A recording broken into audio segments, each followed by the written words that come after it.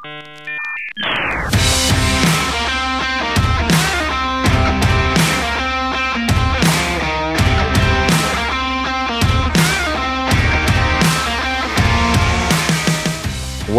to the Charles C.W. Cook podcast, episode 9, Thanksgiving edition. I am back on dry land once again, as Elton John once sang. And if you're listening to this, tomorrow is Thanksgiving. And actually, if you're not listening to this, tomorrow is also Thanksgiving, because I'm not in control of that, alas. I often start these shows by talking about something that has annoyed me, or that I think is disastrously wrong with the world. But today, I'm not going to do that.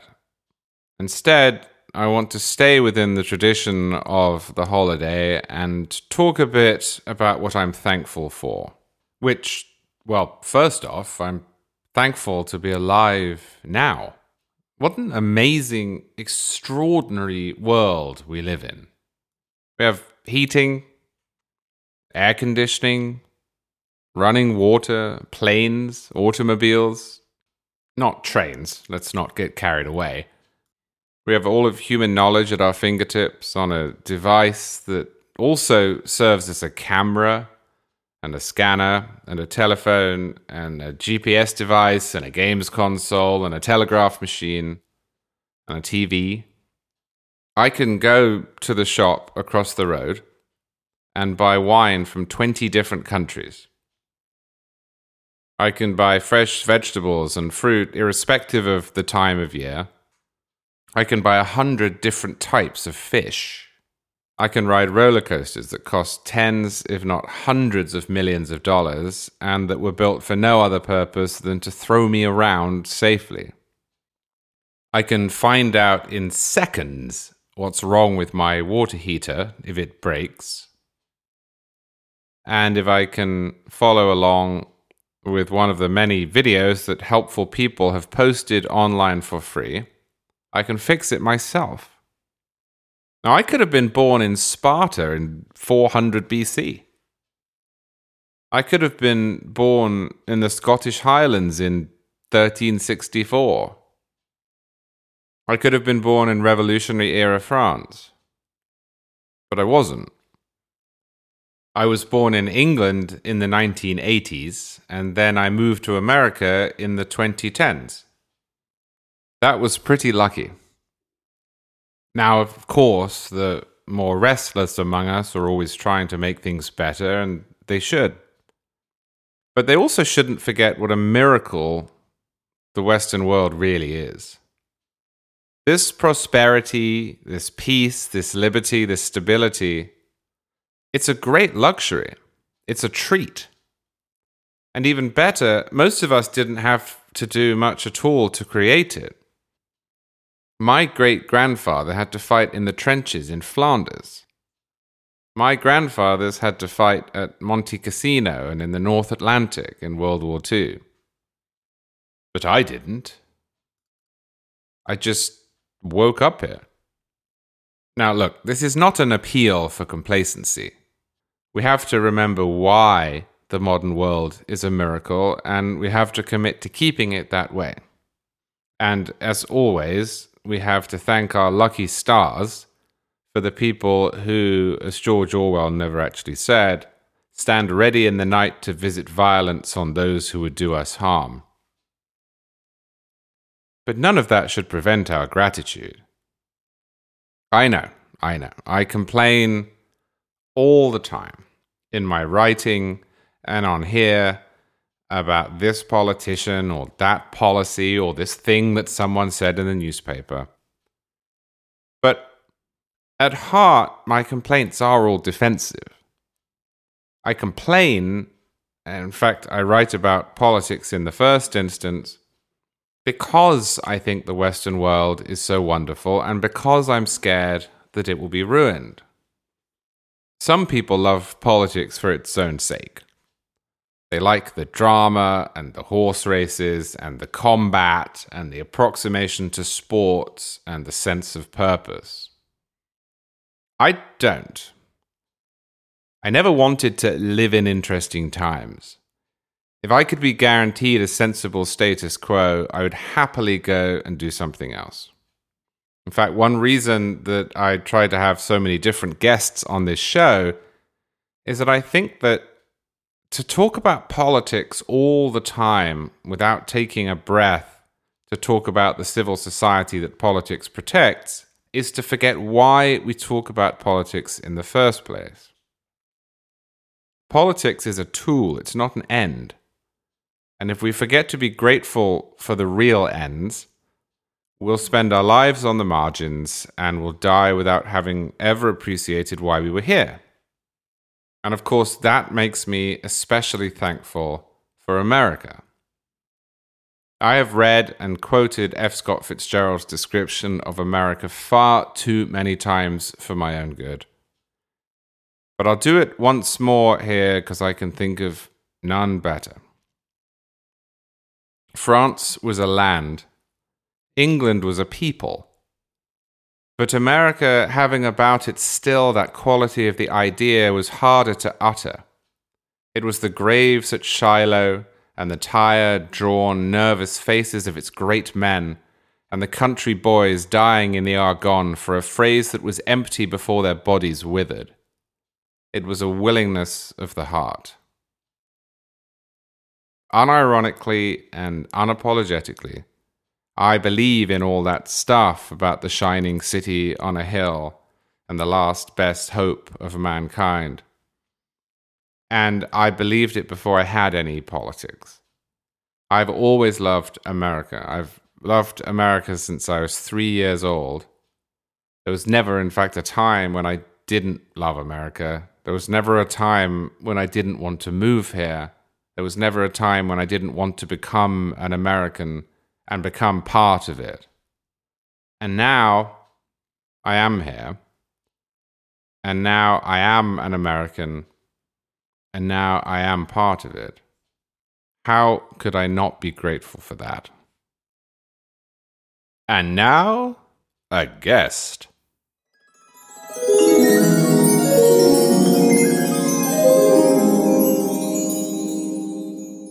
I'm here with Ricky Cobb, who is the brain behind Super 70s Sports, which, in my humble opinion, is maybe the best account on Twitter. I love this account. I've loved this account forever. And clearly, a lot of other people love this account too. Not only do my friends often text me tweets from Super 70s Sports, but it has, 670,000 followers now, of whom Ricky has said, it is believed that most are very intelligent and physically attractive. I can confirm that in this case. So, Ricky, I'm not quite sure how to describe your Twitter account. It does feature sports, but it's also a well of nostalgia for and jokes about the 1970s and beyond. It's poignant. It's sometimes profane. Well, it's often profane. It's really a unique corner of the internet that in some ways reminds me of the internet when it was new, except that you've successfully made the jump to Twitter, which most of the early internet sites did not. So I guess my opening question is, why does it exist? How did it start? What gave you the idea? Well, first of all, thank you, Charles, for having me on. It started as a hobby. I'm a college professor by day, at least for a little while longer. And about 8 or 9 years ago, I was on Christmas break, and I think looking to entertain myself, maybe a little bit of cabin fever. And I had read a book called Big Hair and Plastic Grass by Dan Epstein. And it was a book about baseball in the 1970s. And Dan's a wonderful writer, and he integrates pop culture into his writings. He's a rock and roll writer by trade. And I loved the book. I loved the attitude of it. And Dan had created a Facebook page to promote his book. And I started following it on Facebook. And every day, Dan was doing fun stuff, posting baseball cards of Greg Lazinski and Willie Stargell and Bert Campaneris, and wishing different players happy birthdays, and just reflecting on what was a really happy time in my life growing up. And I found myself really looking forward to it every day. And I was checking it, and I realized it had become a part of the rhythm of my day. And I thought, well, Dan's onto something here. And I wonder if I could take what Dan is doing and apply it more generally to all sports. And I'm a frustrated amateur comedian by trade, I think. I was that professor. I guess I still am that professor. And so as I created the account, I really didn't think that it would be anything more than a hobby. Maybe some of my friends would enjoy it. Maybe a few other people might find it. But I never thought in a million years that I would be here pushing 700,000 followers. Where do you find all of the material? I mean, there's an almost endless supply of images and throwbacks on this account, often with pretty funny descriptions. The tweet this morning made me laugh. You have a set of Star Wars glasses, I think from the 1980s, early 1980s. Yes, that's right. And they were given out by Burger King, I suppose, and the caption says, "Burger King brought it strong with these Star Wars glasses. This set's still in great condition because the child who got them died of lead poisoning 3 days later." I mean, just that one, for example. Where did you find that? It's all out there. People sometimes think, I believe they're under the impression that I have some portal to really cool stuff on the internet that the rest of us don't. But the truth is, I roll up my sleeves and I dive into the internet, and I go to the places that others fear to tread. And it's fishing, really. It's putting all kinds of gibberish into Google and seeing what turns up. I guess I'm a little bit of a mad scientist in that way. I've my stock line is I tell people that I have the most disturbing non-pornographic browser history in America. And that's probably close to true, but it's really just a matter of being determined to find stuff. Obviously, I've refined my search abilities through the years just from logging so many hours of doing it. As this thing has gotten bigger and more successful and my reach has gotten wider, I do have a lot of people who will send me material. And so if anyone is listening to this and you're a Super 70s fan, by all means, if you see something cool, send it to me. Because worst case scenario, I've already used it and I can't do anything with it. But best case scenario, you'll put one on a tee for me. And there's a lot of hours that go into it. The caption writing is fun. The finding things that are worthy of being captioned gets a little bit harder as I go forward. But as you said, the supply is pretty vast. And I actually used to worry that I was going to run out of material. But I guess as I'm nearing doing this for something like 8 years now, that I'm pretty confident there's always going to be material. Was there a particular point at which it exploded? Or has it been a steady climb over the last 7 years? I think it's been more of a steady climb. There have been a few milestones along the way. I remember being in the drive-thru of a Taco Bell when I hit 3,000 followers. And I thought that was crazy that I had hit 3,000 followers. That seemed like such a large audience. That's really the expectations that I had for this when I began. When I say that I had no expectations that I would turn this into any kind of a career or that I would gain any sort of notoriety or acclaim, I really mean it. It never crossed my mind. By the end of 2015 was the year that I really began in earnest. January the 1st, 2015. And I haven't missed a day tweeting since then. So I'm working on a Cal Ripken Jr. like streak here. And when I say that I haven't missed a day, we're talking about very, very few days that I've tweeted less than 15 times. I would say that there probably have been no more than a dozen days in those 8 years that I've tweeted less than 15 times. There have been many days that I've tweeted probably 50 or more.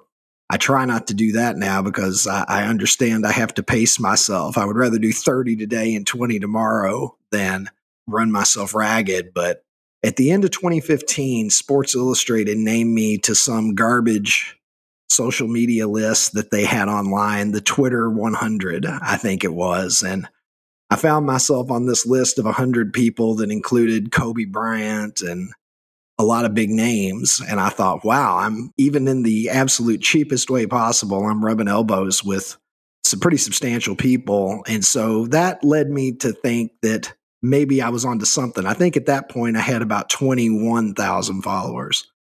And so in 2017, the tweet, people always ask me, what was your biggest tweet? What was your favorite tweet?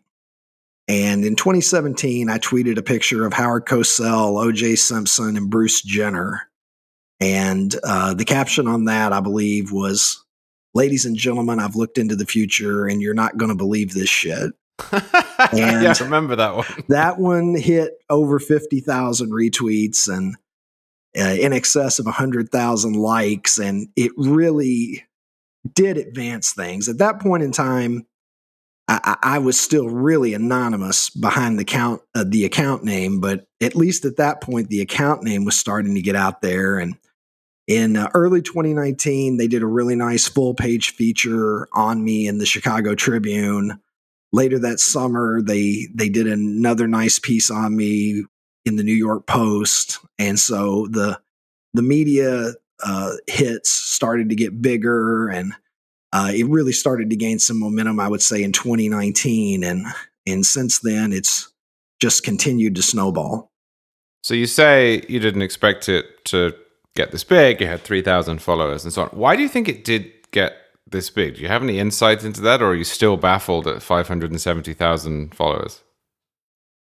I'm definitely somewhat still baffled. I think that I didn't realize the powerful elements that I was playing with. I thought that a lot of these things that I was talking about were things that appealed to me, and they might appeal to some other people, but I thought it was going to be a very niche kind of thing that I was doing for a certain kind of person who had a certain kind of sensibility. And I just started shooting from the hip. And I think that that's part of it, is the voice. I think it's just me. I'm not trying to be popular. I didn't set out to gain a lot of followers. I just started doing me.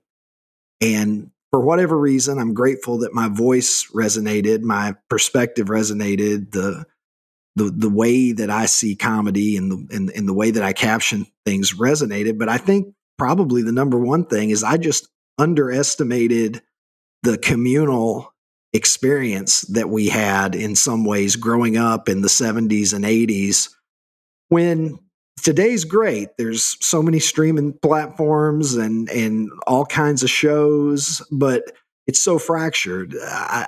Charles, I don't know about you, but I'll have friends come to me and say, "Have you watched this show? This show is so great. You need to watch it." And not only have I not heard of it, I have no idea what platform it's on.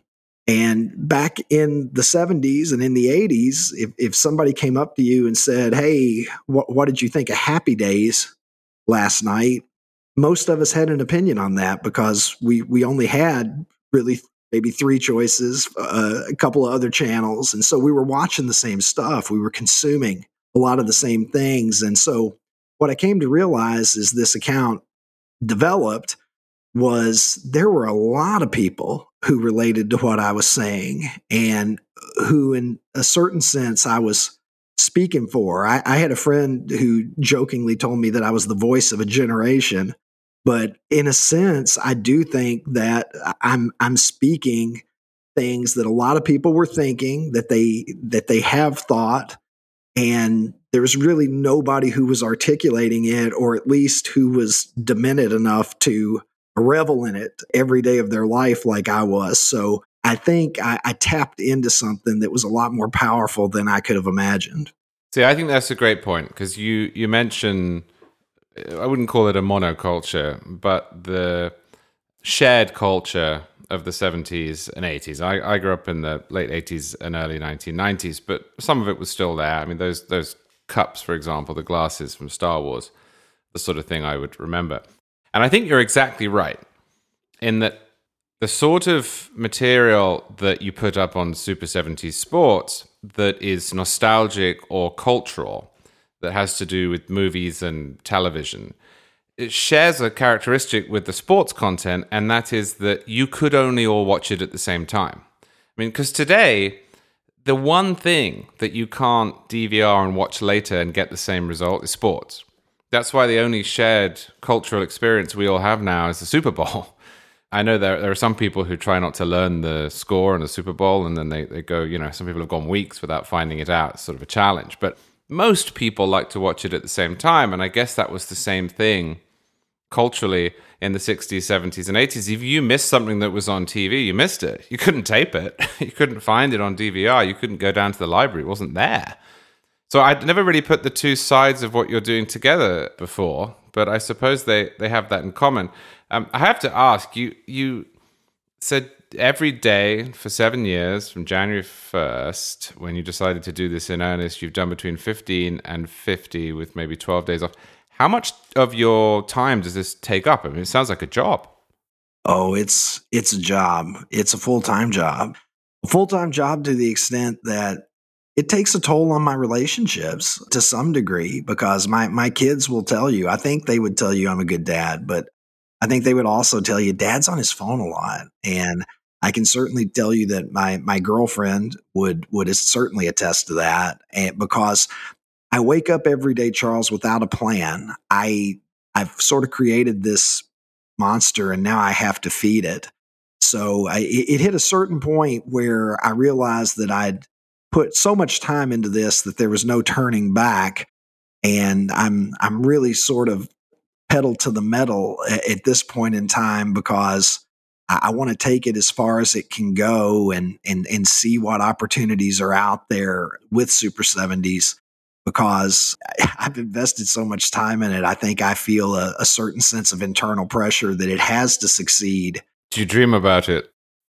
I do. Yeah. It's a fever. I was telling someone recently that I'm probably just going to wake up. I'm probably in a COVID coma somewhere, Charles, and this is all just my brain being overactive, because it's surreal. A lot of the time it's surreal. The people that I've met, the friendships that I've forged, the acquaintances that I've made with people that I admired when I was a kid. Oh, so tell me about that. Who in particular? Oh, goodness. Well, I had Rod Carew on a podcast a few episodes ago, but my old podcast, I was really lucky. I had a lot of folks on that podcast that meant a lot to me when I was a kid. Athletes like Dale Murphy and Dave Parker, Dan Issel, Alan Trammell, a lot of those kinds of folks. And then I also had people from other sports and entertainment. Rob Lowe came on the podcast, Dale Earnhardt Jr. Rob Lowe from the West Wing. And Yeah, Rob Lowe from the West Wing. Barry Williams from the Brady Bunch. Getting to interview Greg Brady for an hour was that was probably peak living if you ask 13-year-old me. And did he find your account? Is that how it worked? Yeah, he follows me now. Yeah, he was following my account, and I just reached out to him and sent him a message. It's easier to get people as a guest when they already follow you and I think have respect for what you do. So Dale Earnhardt Jr., Rob Lowe, Barry Williams, a lot of those guys, I just reached out to them because we were connected through Twitter, following each other, and they were quite enthusiastic about it. I don't think I've ever had anybody turn me down that I've requested to interview. So, it's even though I'm this unknown person who has gained some modest level of notoriety with the Twitter account, I think there's a level of respect. If somebody admires your work, enjoys what you do, it at least gives you a foothold to have a conversation with them. Absolutely. And I looked on your website and it said that you'd done some collaborative work with the 49ers and the Rays and the Washington Wizards. What was that about?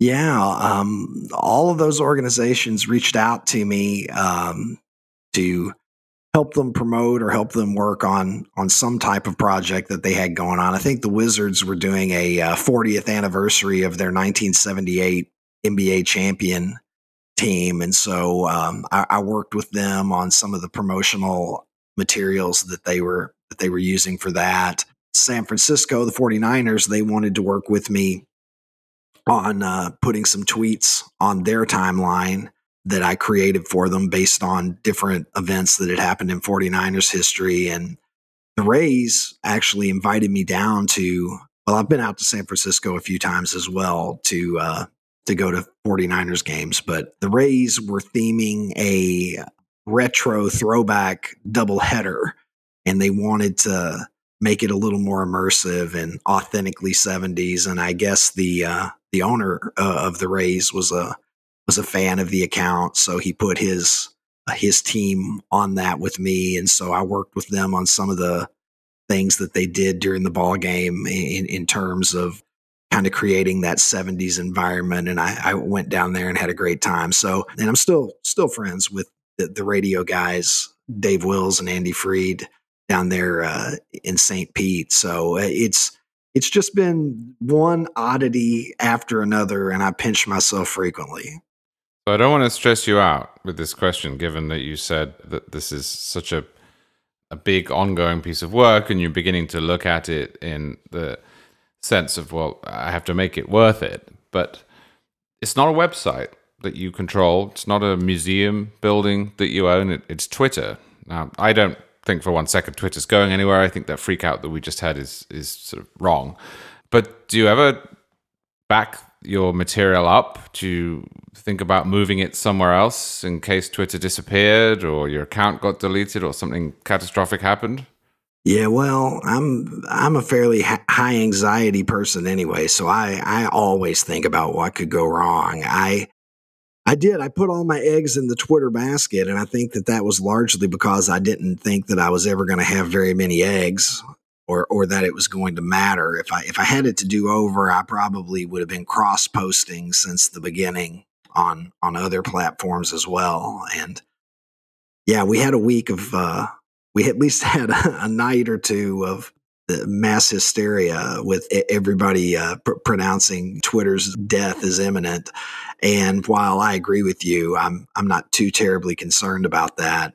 It was still sort of a darkly funny night. I had people sending me messages thanking me for everything I'd done, as though I had, performed surgery on their father or something. And these solemn messages just saying, if I'll see you on the other side, those kinds of things, where we were all passengers on the Titanic and we were saying our final goodbyes, and people giving me their phone numbers so that I could contact them in the post-apocalyptic world that we were all headed for. Yeah, I try to download the archive of my tweets. That's really about all I can do. I had someone telling me earlier today, in fact, my agent, in fact, was telling me, you should really consider getting on Instagram, getting on TikTok, Facebook, whatever, just to be on the safe side, and I'm sure that's great advice, but I don't have a staff here. So everything takes time and effort. And most days I'm doing well to keep my nose above the water just to get the tweets out. All right. Well, you have your Twitter account and you do have a store. Where can people find you? Just those two? Yeah. Well, people can find the store at super70sportsstore.com. We have a pretty good inventory of retro themed shirts and shirts that are inspired by the era and inspired by the pop culture of that time that I'm pretty proud of.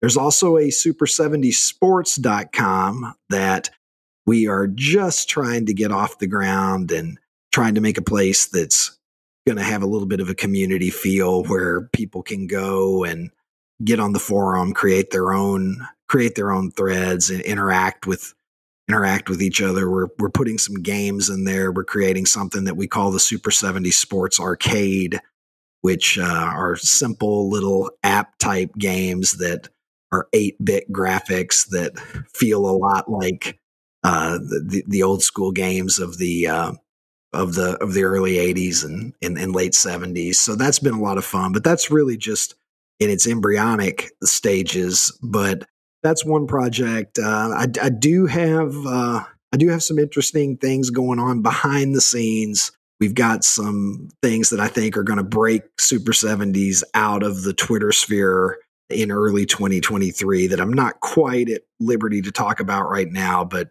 we're in development, as they say. Well, you're doing some teasers on my podcast. I love it. Yes, you heard it here first. You heard it here first.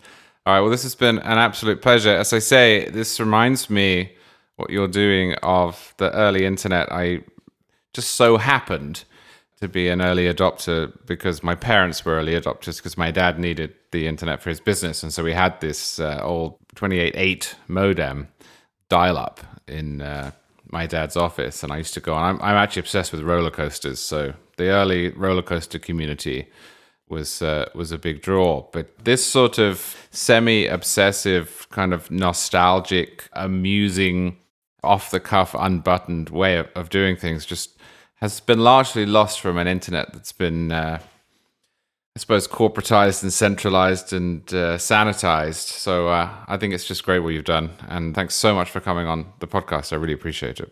Well, Charles, thank you so much for having me. Yeah, I've been blessed in that I've been able to speak in my own authentic voice with what's really my perspective. The Twitter feed is for who it's for. To quote Dave Chappelle years ago when he was talking about the success of Chappelle's show, I used to think that maybe the breakthrough for me would be ESPN or Fox or somebody coming in and wanting to hire me. But in retrospect, I think I've probably been blessed to be able to do it my way because, as you know, once you start working for an outlet like that, you're going to be edited fairly heavily. So I'm just going to continue to do me, and we'll see where it goes. Fantastic. All right. Well, thank you so much for coming on. Thank you, Charles. I appreciate it.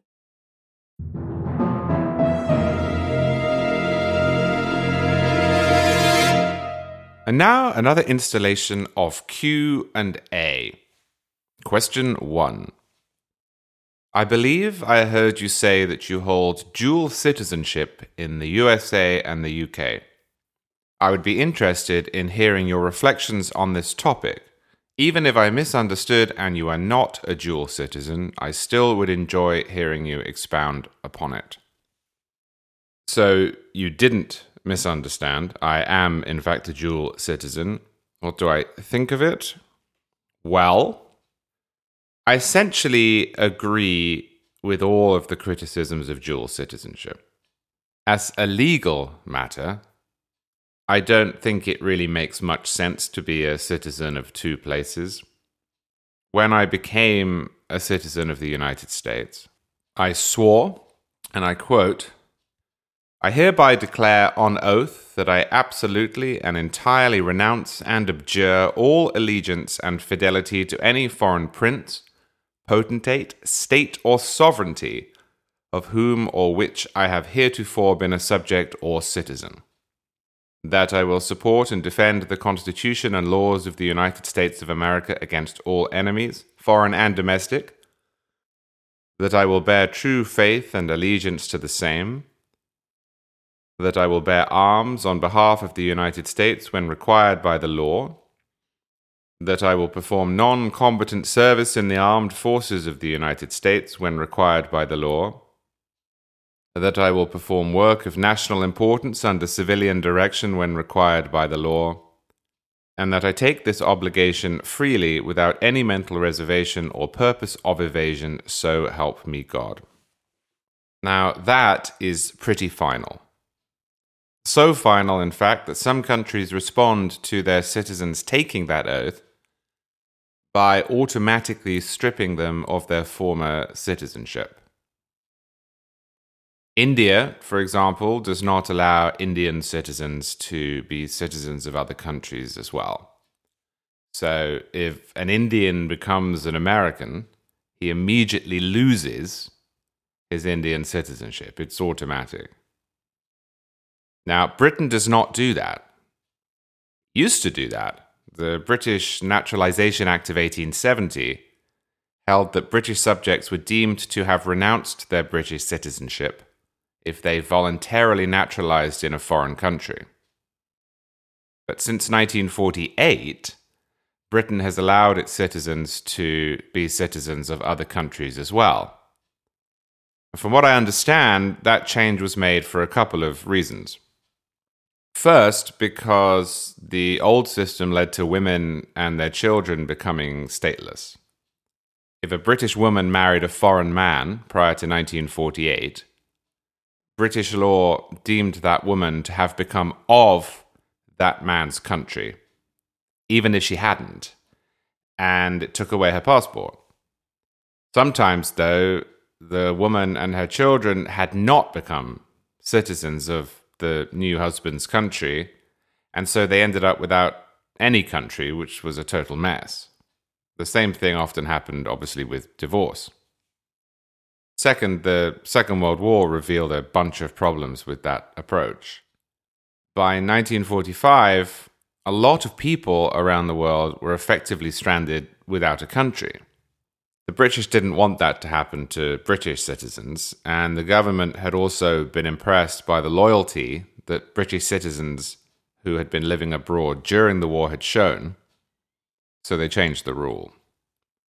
Now, to get around any conflicts, they passed what's called the Master Nationality Rule, and that effectively holds that if a person is a citizen of two countries, one of which is Britain, the British government has no right to intervene on behalf of that person in the second country of which a person is a citizen, only in the third country to which the citizen does not belong.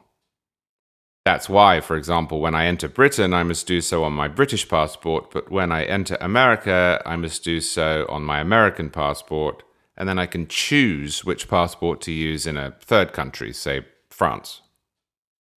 Now, the reason I mention all this is that while I basically agree with the criticisms of dual citizenship, I don't see many practical problems with someone being a citizen of the UK and the US. And conversely, I can see a bunch of potential problems for myself if I were to renounce my British citizenship. I am now an American in every particular.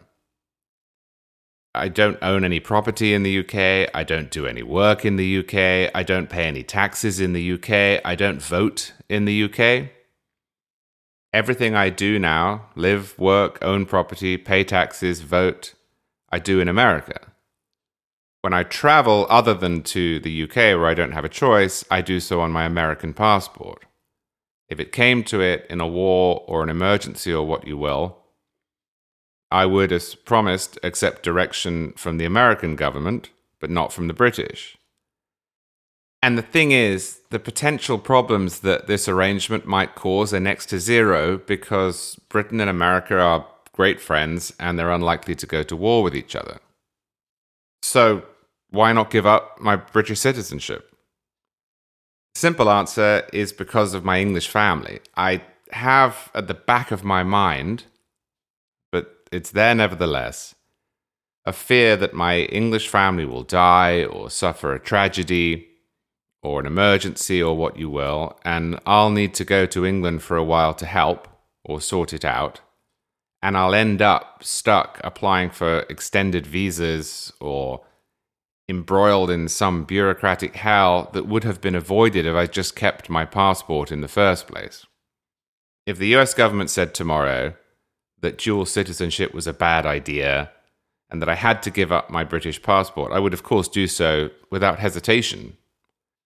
It's funny that this question came up now when the World Cup's on, because aside from all of the legal and historical stuff, being from two places can be a bit emotionally complicated, especially when it comes to, say, sports. This week, people have been asking me, will you support the USA or England in the World Cup? And the answer's both.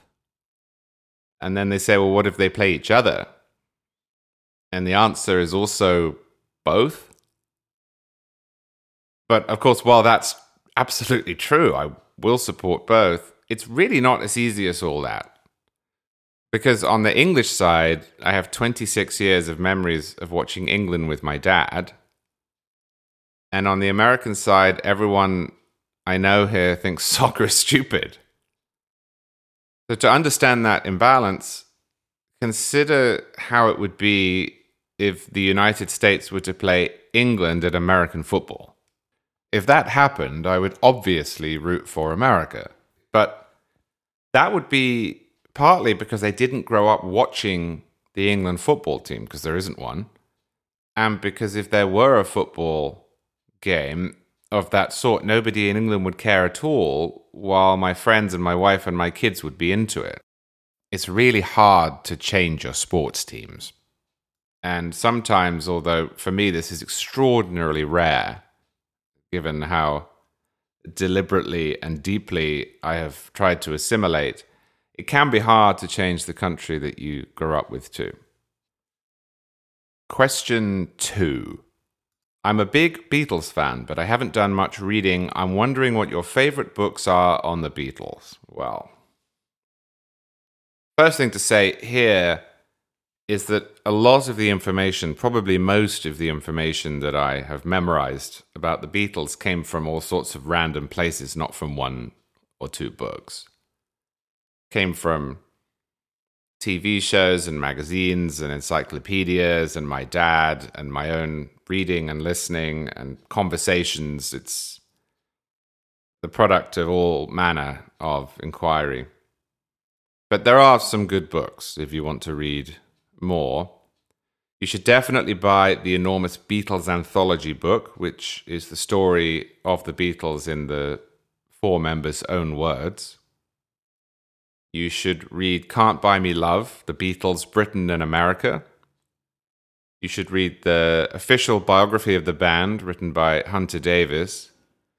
And above all, and I only just read this myself last week at the suggestion of Jeff Blehar, who was correctly astonished that I hadn't already read it, you should pick up Revolution in the Head by Ian MacDonald, which is absolutely incredible and which features a long description, background analysis of every single Beatles song in its second half.